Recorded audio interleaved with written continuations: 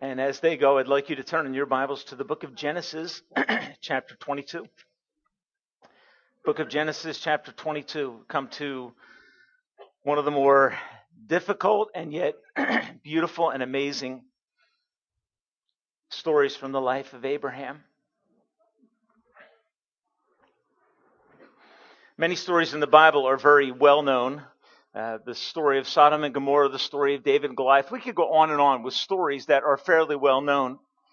Perhaps the one that stands out the most, even amongst unchurched people, in terms of its, if you will, its power, it's an amazing story of sacrifice. This story is well known even amongst relatively unchurched people because of the request that is made, the response that is given, and then the incredible resolve to the tension that is raised in the request that God gives to Abraham.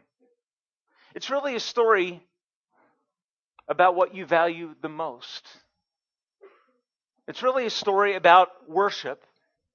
And it begs the question for all of us this morning, what is your top priority in life? What is it that you have to have in order to be happy, satisfied, and content in life?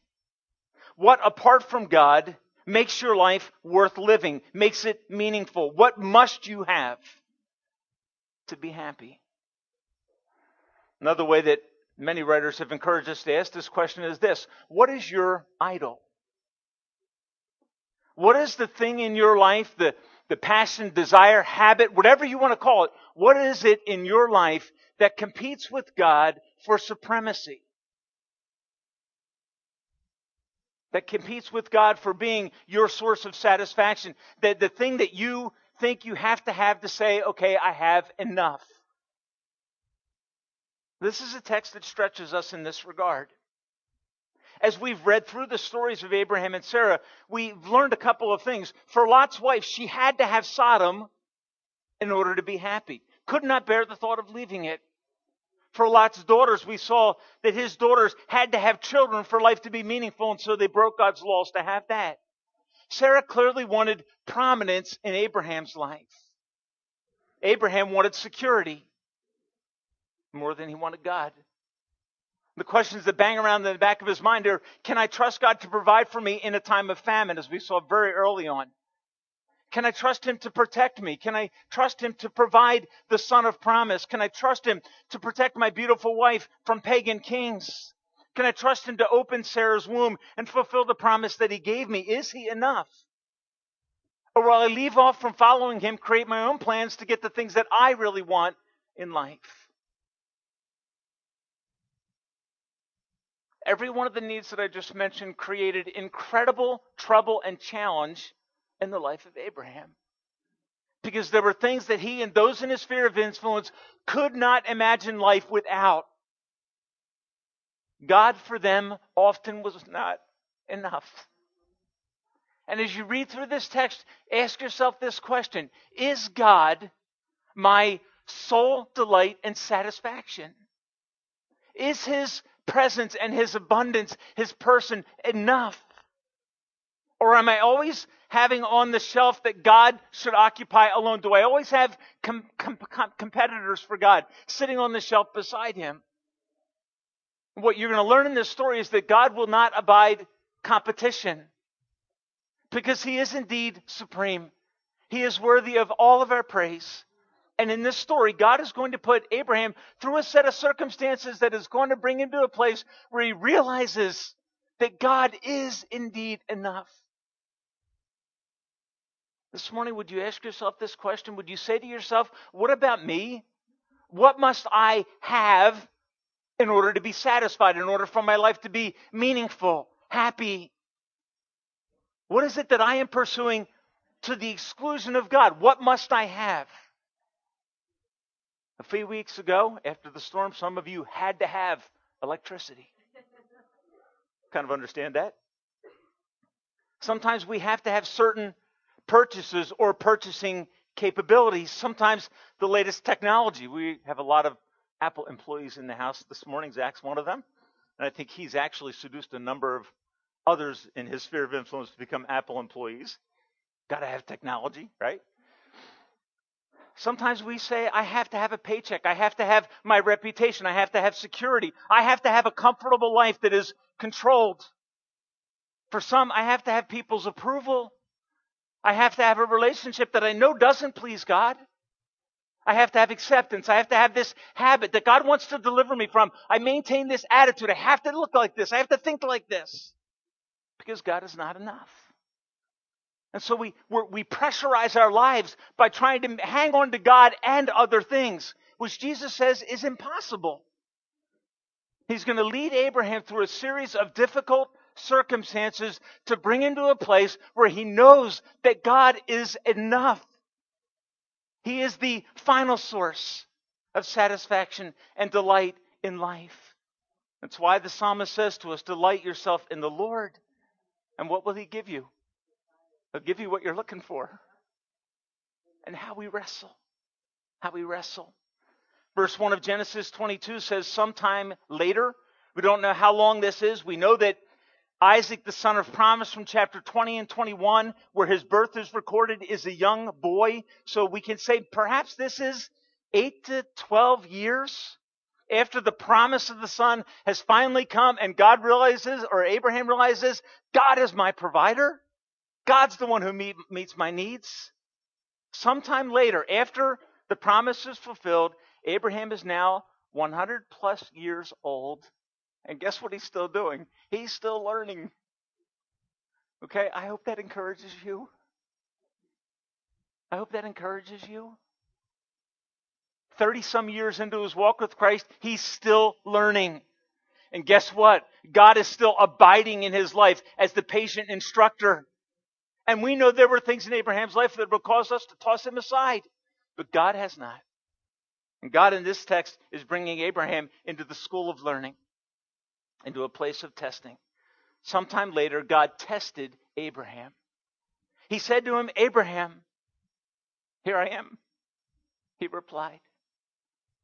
Then God said, take your son, your only son Isaac, whom you love.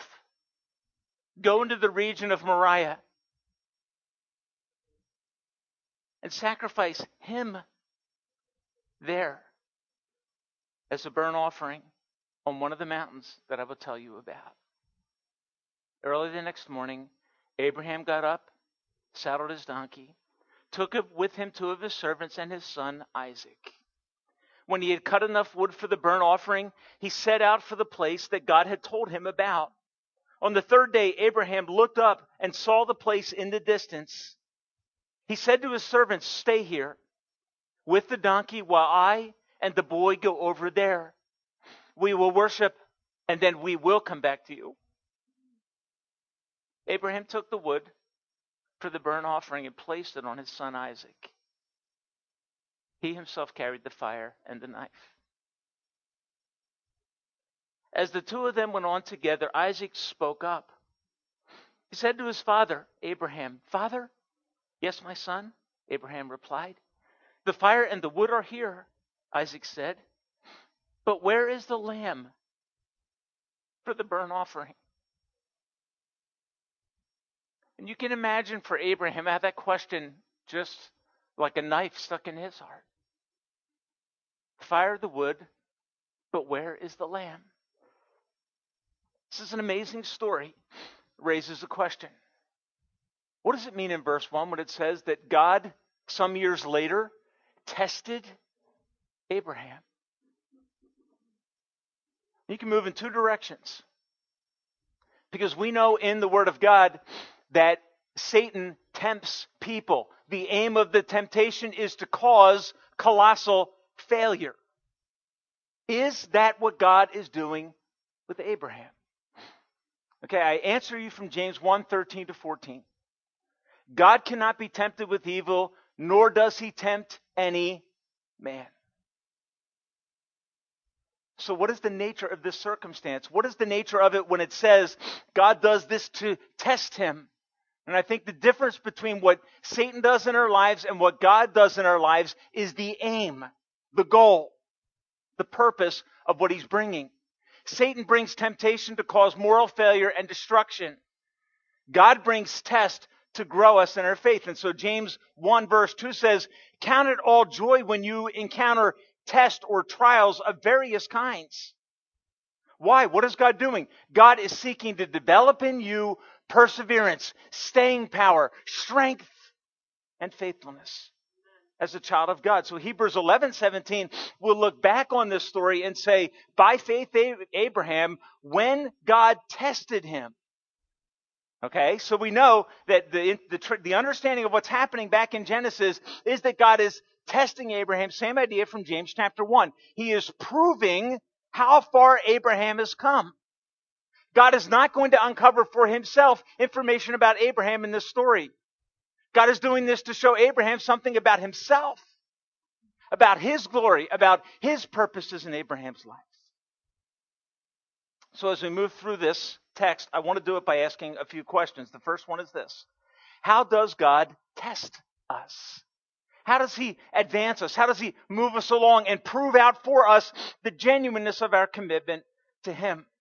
And I think the first way that God does it in this text very clearly is that he does it by asking us to surrender something that we love.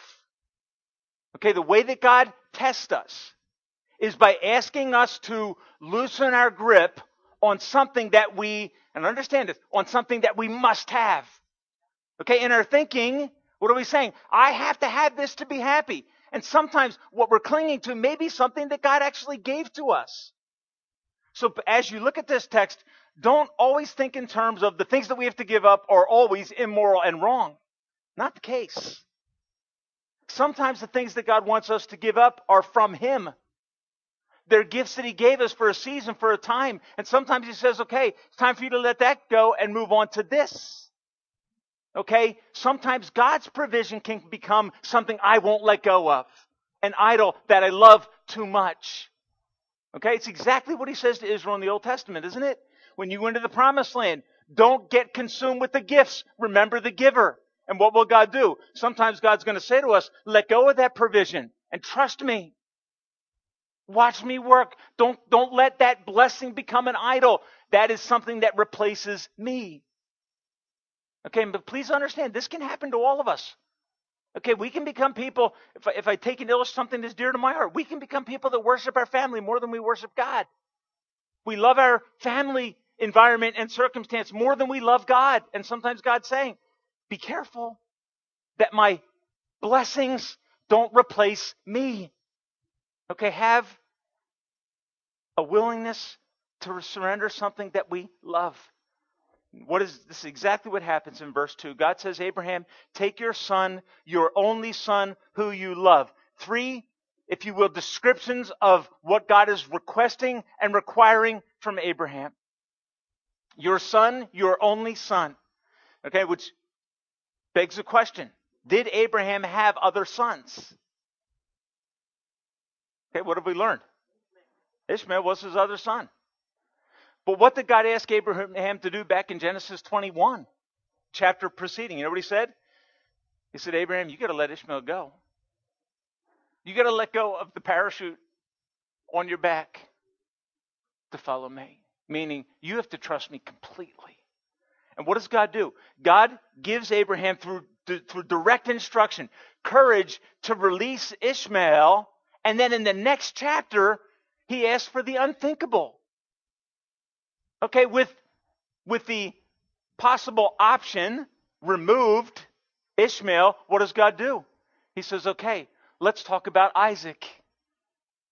And he asked Abraham to do something that is unthinkable with the son of promise, with the son to whom God had tied his plan and Abraham's future. Okay, so I want you to understand, Ishmael's gone, Isaac is the only son now. The son to whom God has tied his plan for Abraham and all the promises about the future. It's all wrapped up in Isaac. And then God says to Abraham, okay, I want Isaac.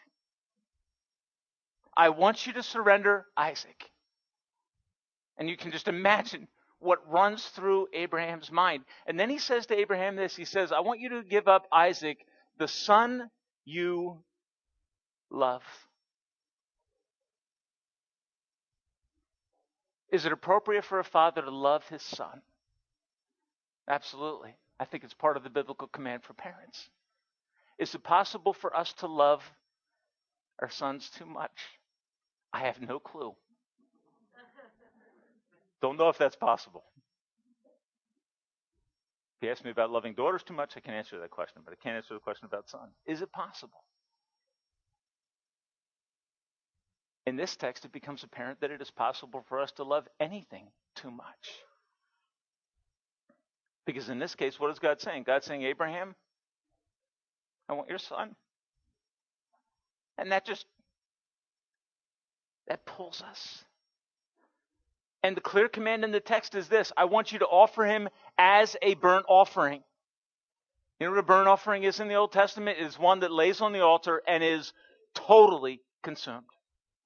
It is given in a way that is absolutely irretrievable.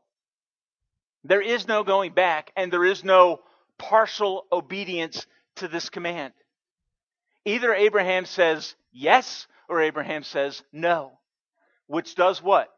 All right, this text in your mind, as someone who lives in the 21st century, you get all kinds of tensions running around in your mind. How could God ask for the sacrifice of a child? Right? And what we want to do is deliver God from the apparently contradictory nature or difficult nature of this directive. And we tend to read the end of the story into the beginning, and what we do is we water down the request of God to Abraham. Folks, please understand this. God, even though I know that God doesn't want him to kill his son, because I know the rest of the story, God actually asked Abraham to do this. Okay, he has put him into a place where he is asking him seriously and sincerely to surrender something that he loves. You can ask yourself this question: is that right? Who gave Isaac to Abraham? Who gave him? God. God had entrusted him to Abraham. Do you remember the story in 1 Samuel chapter 1? Hannah prays for a son. She's given a promise that the son is coming. And here's what she says. She said, as she comes to dedicate his life to God, okay, this was the child that she prayed for. She wept for, begged for. God provided. And here's the test. Okay, Hannah, are you going to love your child more than you love God? Or are you going to love God in a way that allows you to surrender your child to God's will and purpose? See, that's the tension. Here's Hannah's resolution. I prayed for this child. God gave me this child. I give him to the Lord, listen, for his whole life. That's exactly what God asked Abraham to do with Isaac. Give him up utterly and completely in a way that is apparently irretrievable and irreversible. So how does God test us? The first thing he's going to do is to ask you to give up something that you love, usually something that you love too much, something that is affecting your ability to follow him completely.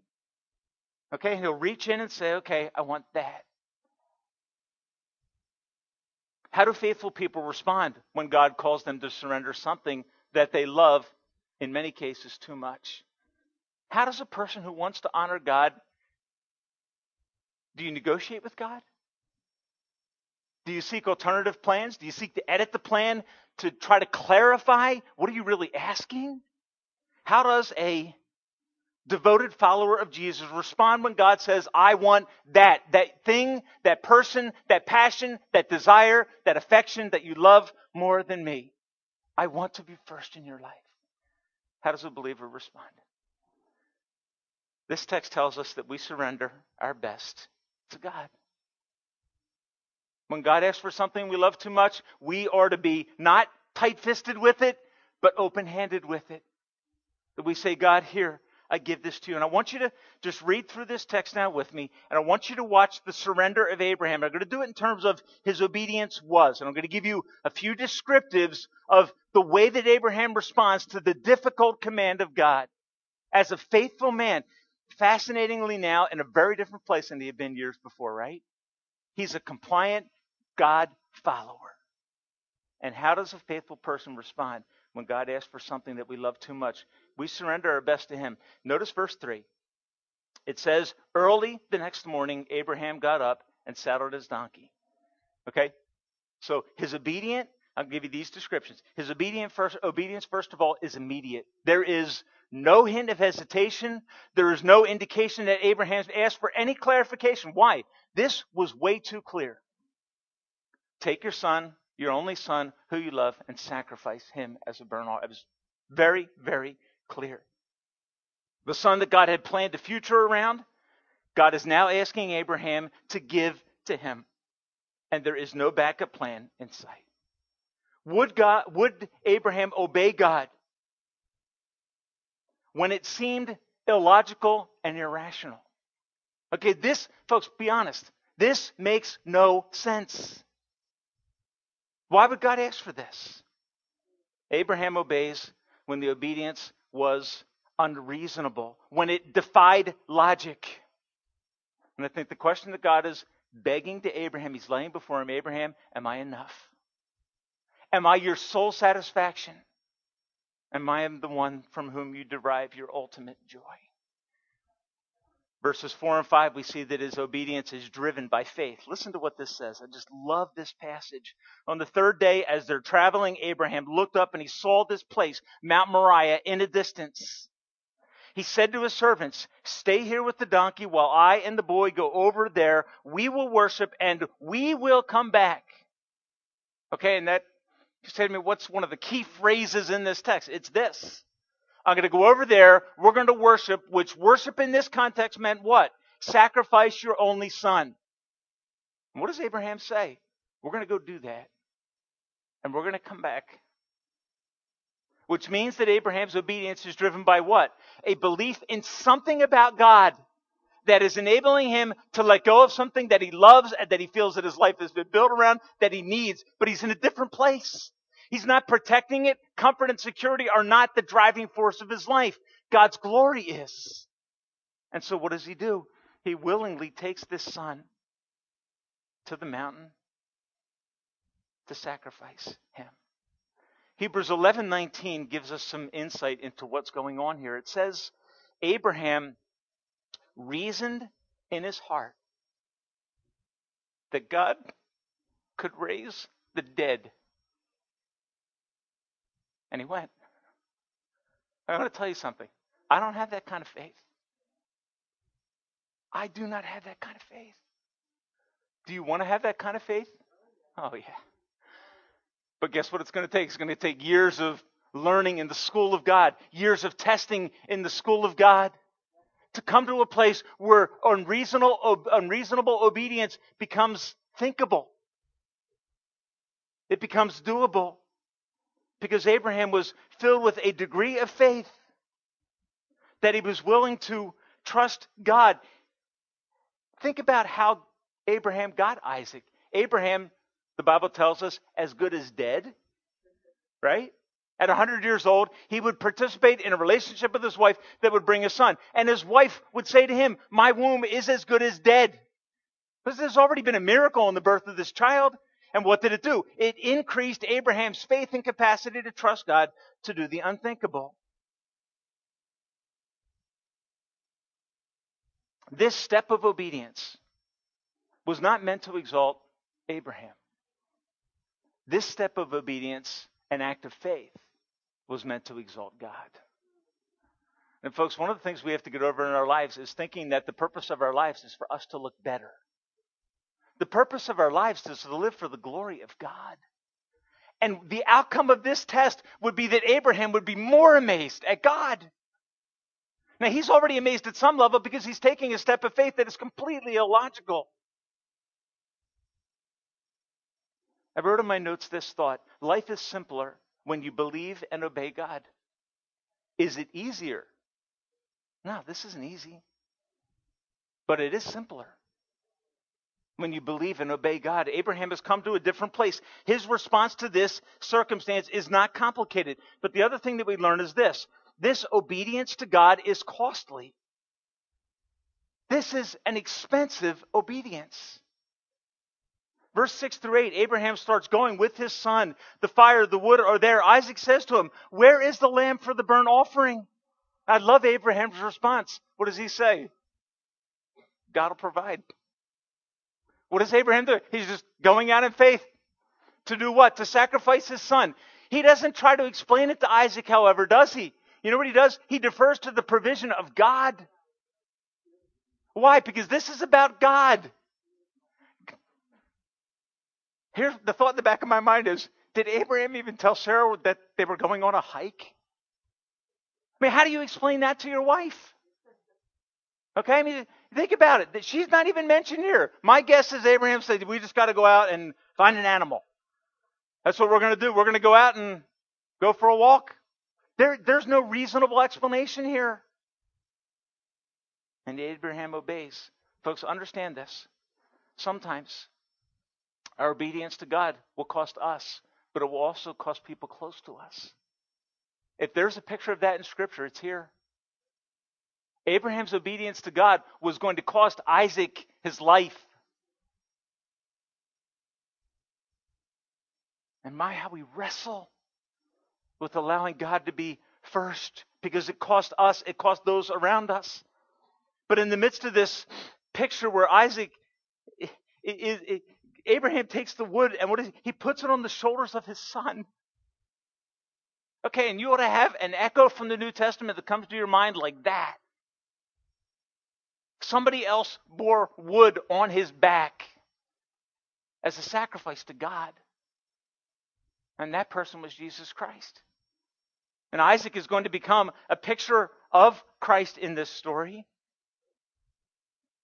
Costly obedience. And then verses 9 and 10. They come to Mount Moriah. They reach the place that God had told him about. What does Abraham do when he gets there? Start standing around anxiously waiting for an alternative. Now, what's he do? Text says, when Abraham got there, he built an altar. He arranged the wood on it. He bound his son Isaac and laid him on the altar on top of the wood. Then he reached out his hand and took the knife to slay his son. His obedience was complete. No hesitation, no holding back. Kierkegaard made this observation of this text. He said, and there he stood, the old man with his only hope. But he did not doubt. He did not look anxiously to the right or left. He did not challenge heaven with his prayers. He knew that it was God, the Almighty, who was testing him. He knew that it was the hardest sacrifice that could be required of him. But he knew also that no sacrifice was too hard when God required it. And he drew the knife. That is an amazing picture to me. Of a man fully surrendered to God in an obedience that is costing everybody in his sphere of influence. The key to this text, I believe, is this.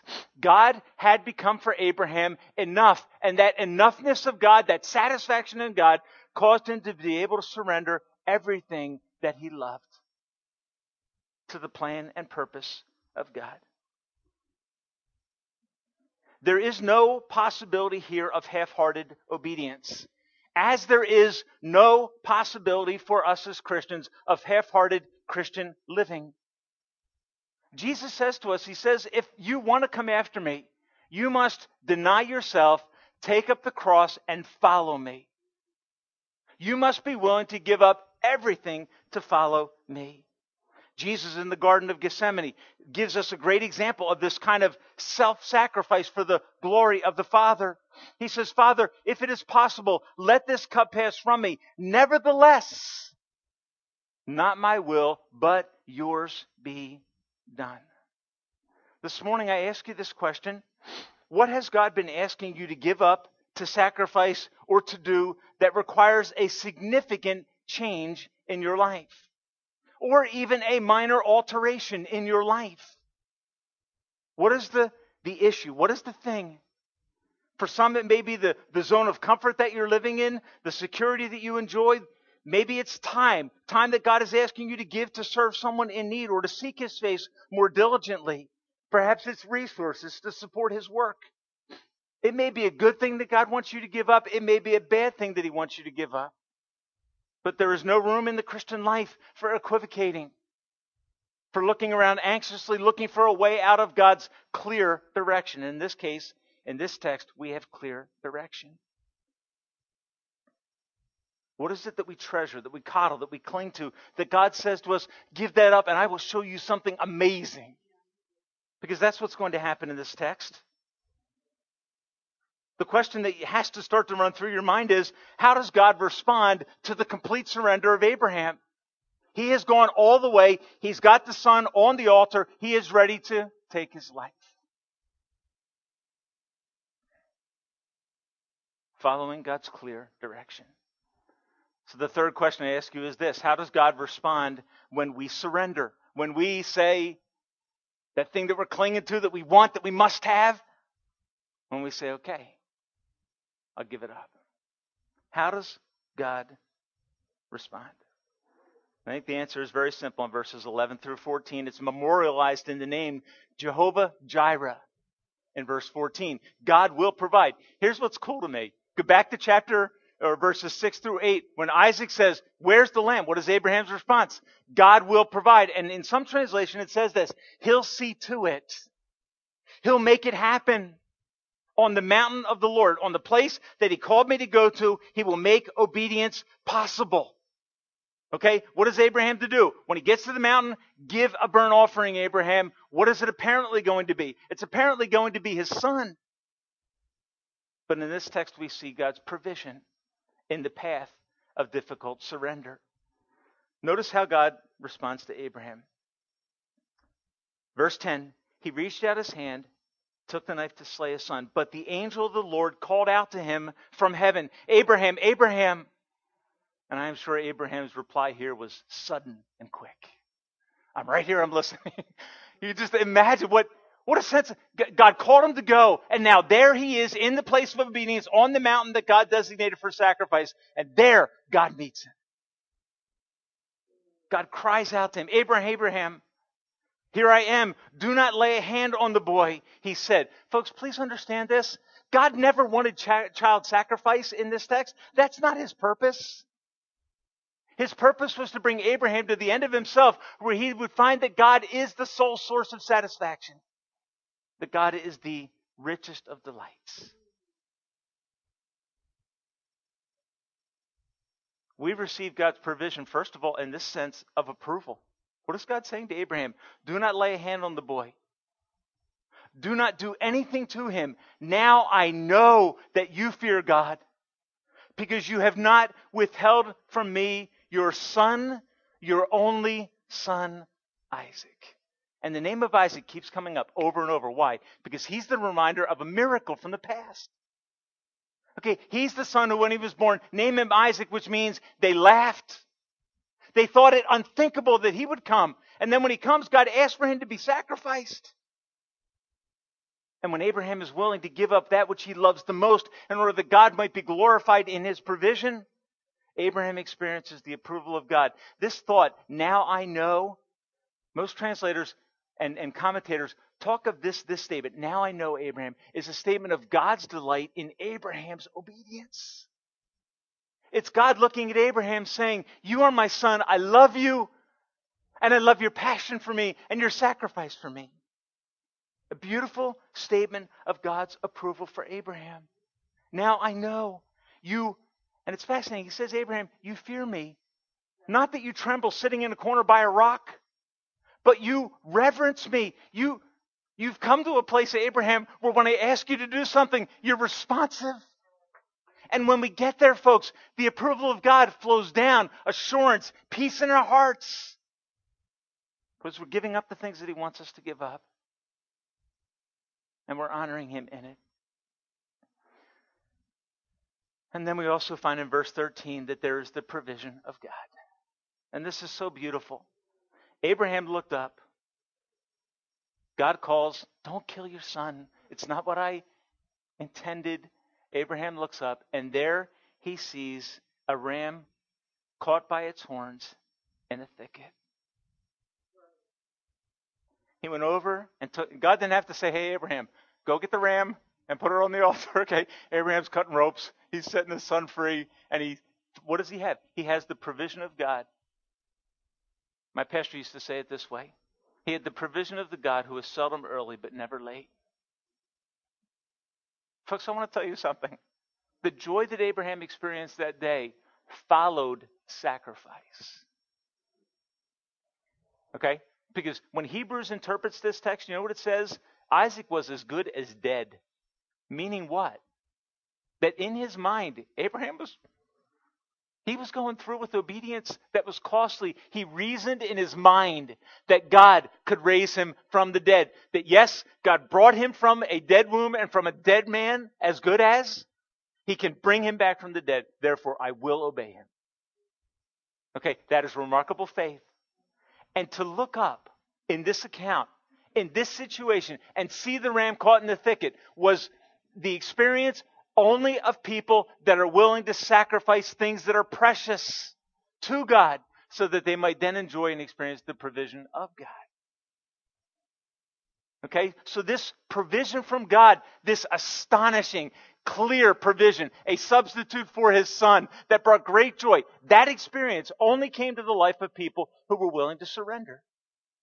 Okay, the principle comes up in the book of Philippians in a verse that is profoundly misunderstood. In the book of Philippians, at the end, Paul is saying, thank you to the Philippian church. You met my needs.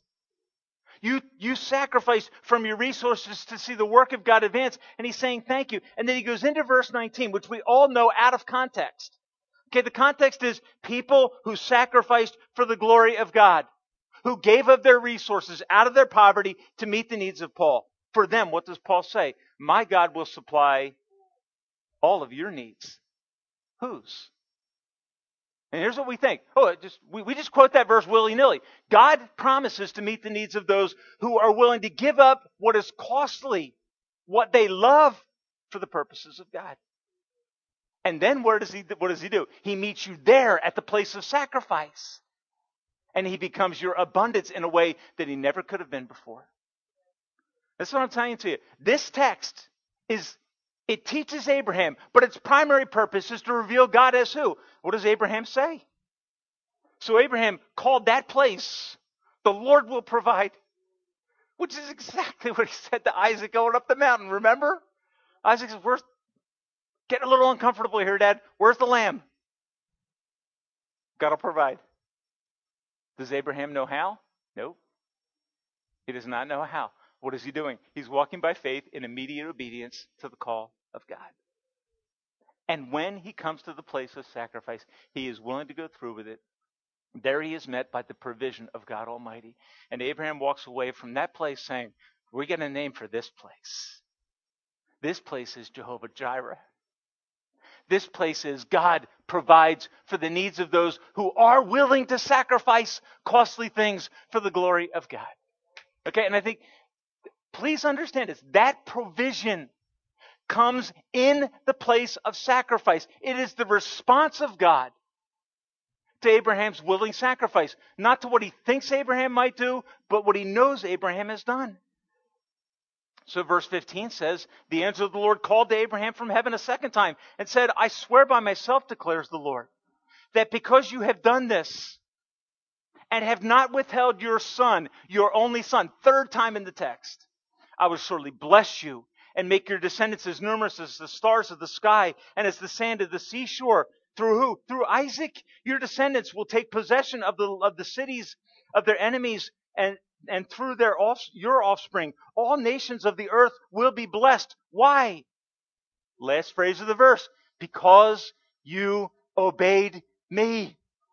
So this provision of God that causes Abraham to have a celebratory moment, this place is Jehovah Jireh. When did it come? It came when he obeyed God. It came because he obeyed God. What does God want you this morning to let go of? What blessings in your life, what provision of God have you been living without, perhaps for years, because you're clinging to lesser things? Folks, when Abraham walks away from this mountain, guess what he has? He has the provision of God, the blessing of God, and his son. Now think about that. what he was asked to sacrifice, he has. And he has a view of God that is life transforming. In the place of obedience, God will provide. What does God want you to let go of? What has he been asking you to give up that you think to yourself, no, not that. I couldn't live without that. And I think God's saying to us this morning, yes, you can. Yes, you can. This is why we struggle with giving, isn't it? We struggle with giving because we think, I won't be happy if I give up that. And we don't experience, my God shall supply all your needs according to his riches and glory in Christ Jesus. I believe the text is saying something like this. If you withhold obedience to the difficult commands and directives of God, he is not obligated to meet your needs. But when you walk by faith, he has promised to meet you in the place of sacrifice. And you will always go away with a new view of God that is enriched and that is powerful, that is changing your life in a way that you could never have experienced apart from such a tension. So God let Abraham go into this so that Abraham could get out of it with a renewed view of the glory and power of God. So this morning, what is it that God wants from you? Now, this text is worked out in Hebrews chapter 11. In Hebrews 11, it says, figuratively, Abraham did receive Isaac back from the dead.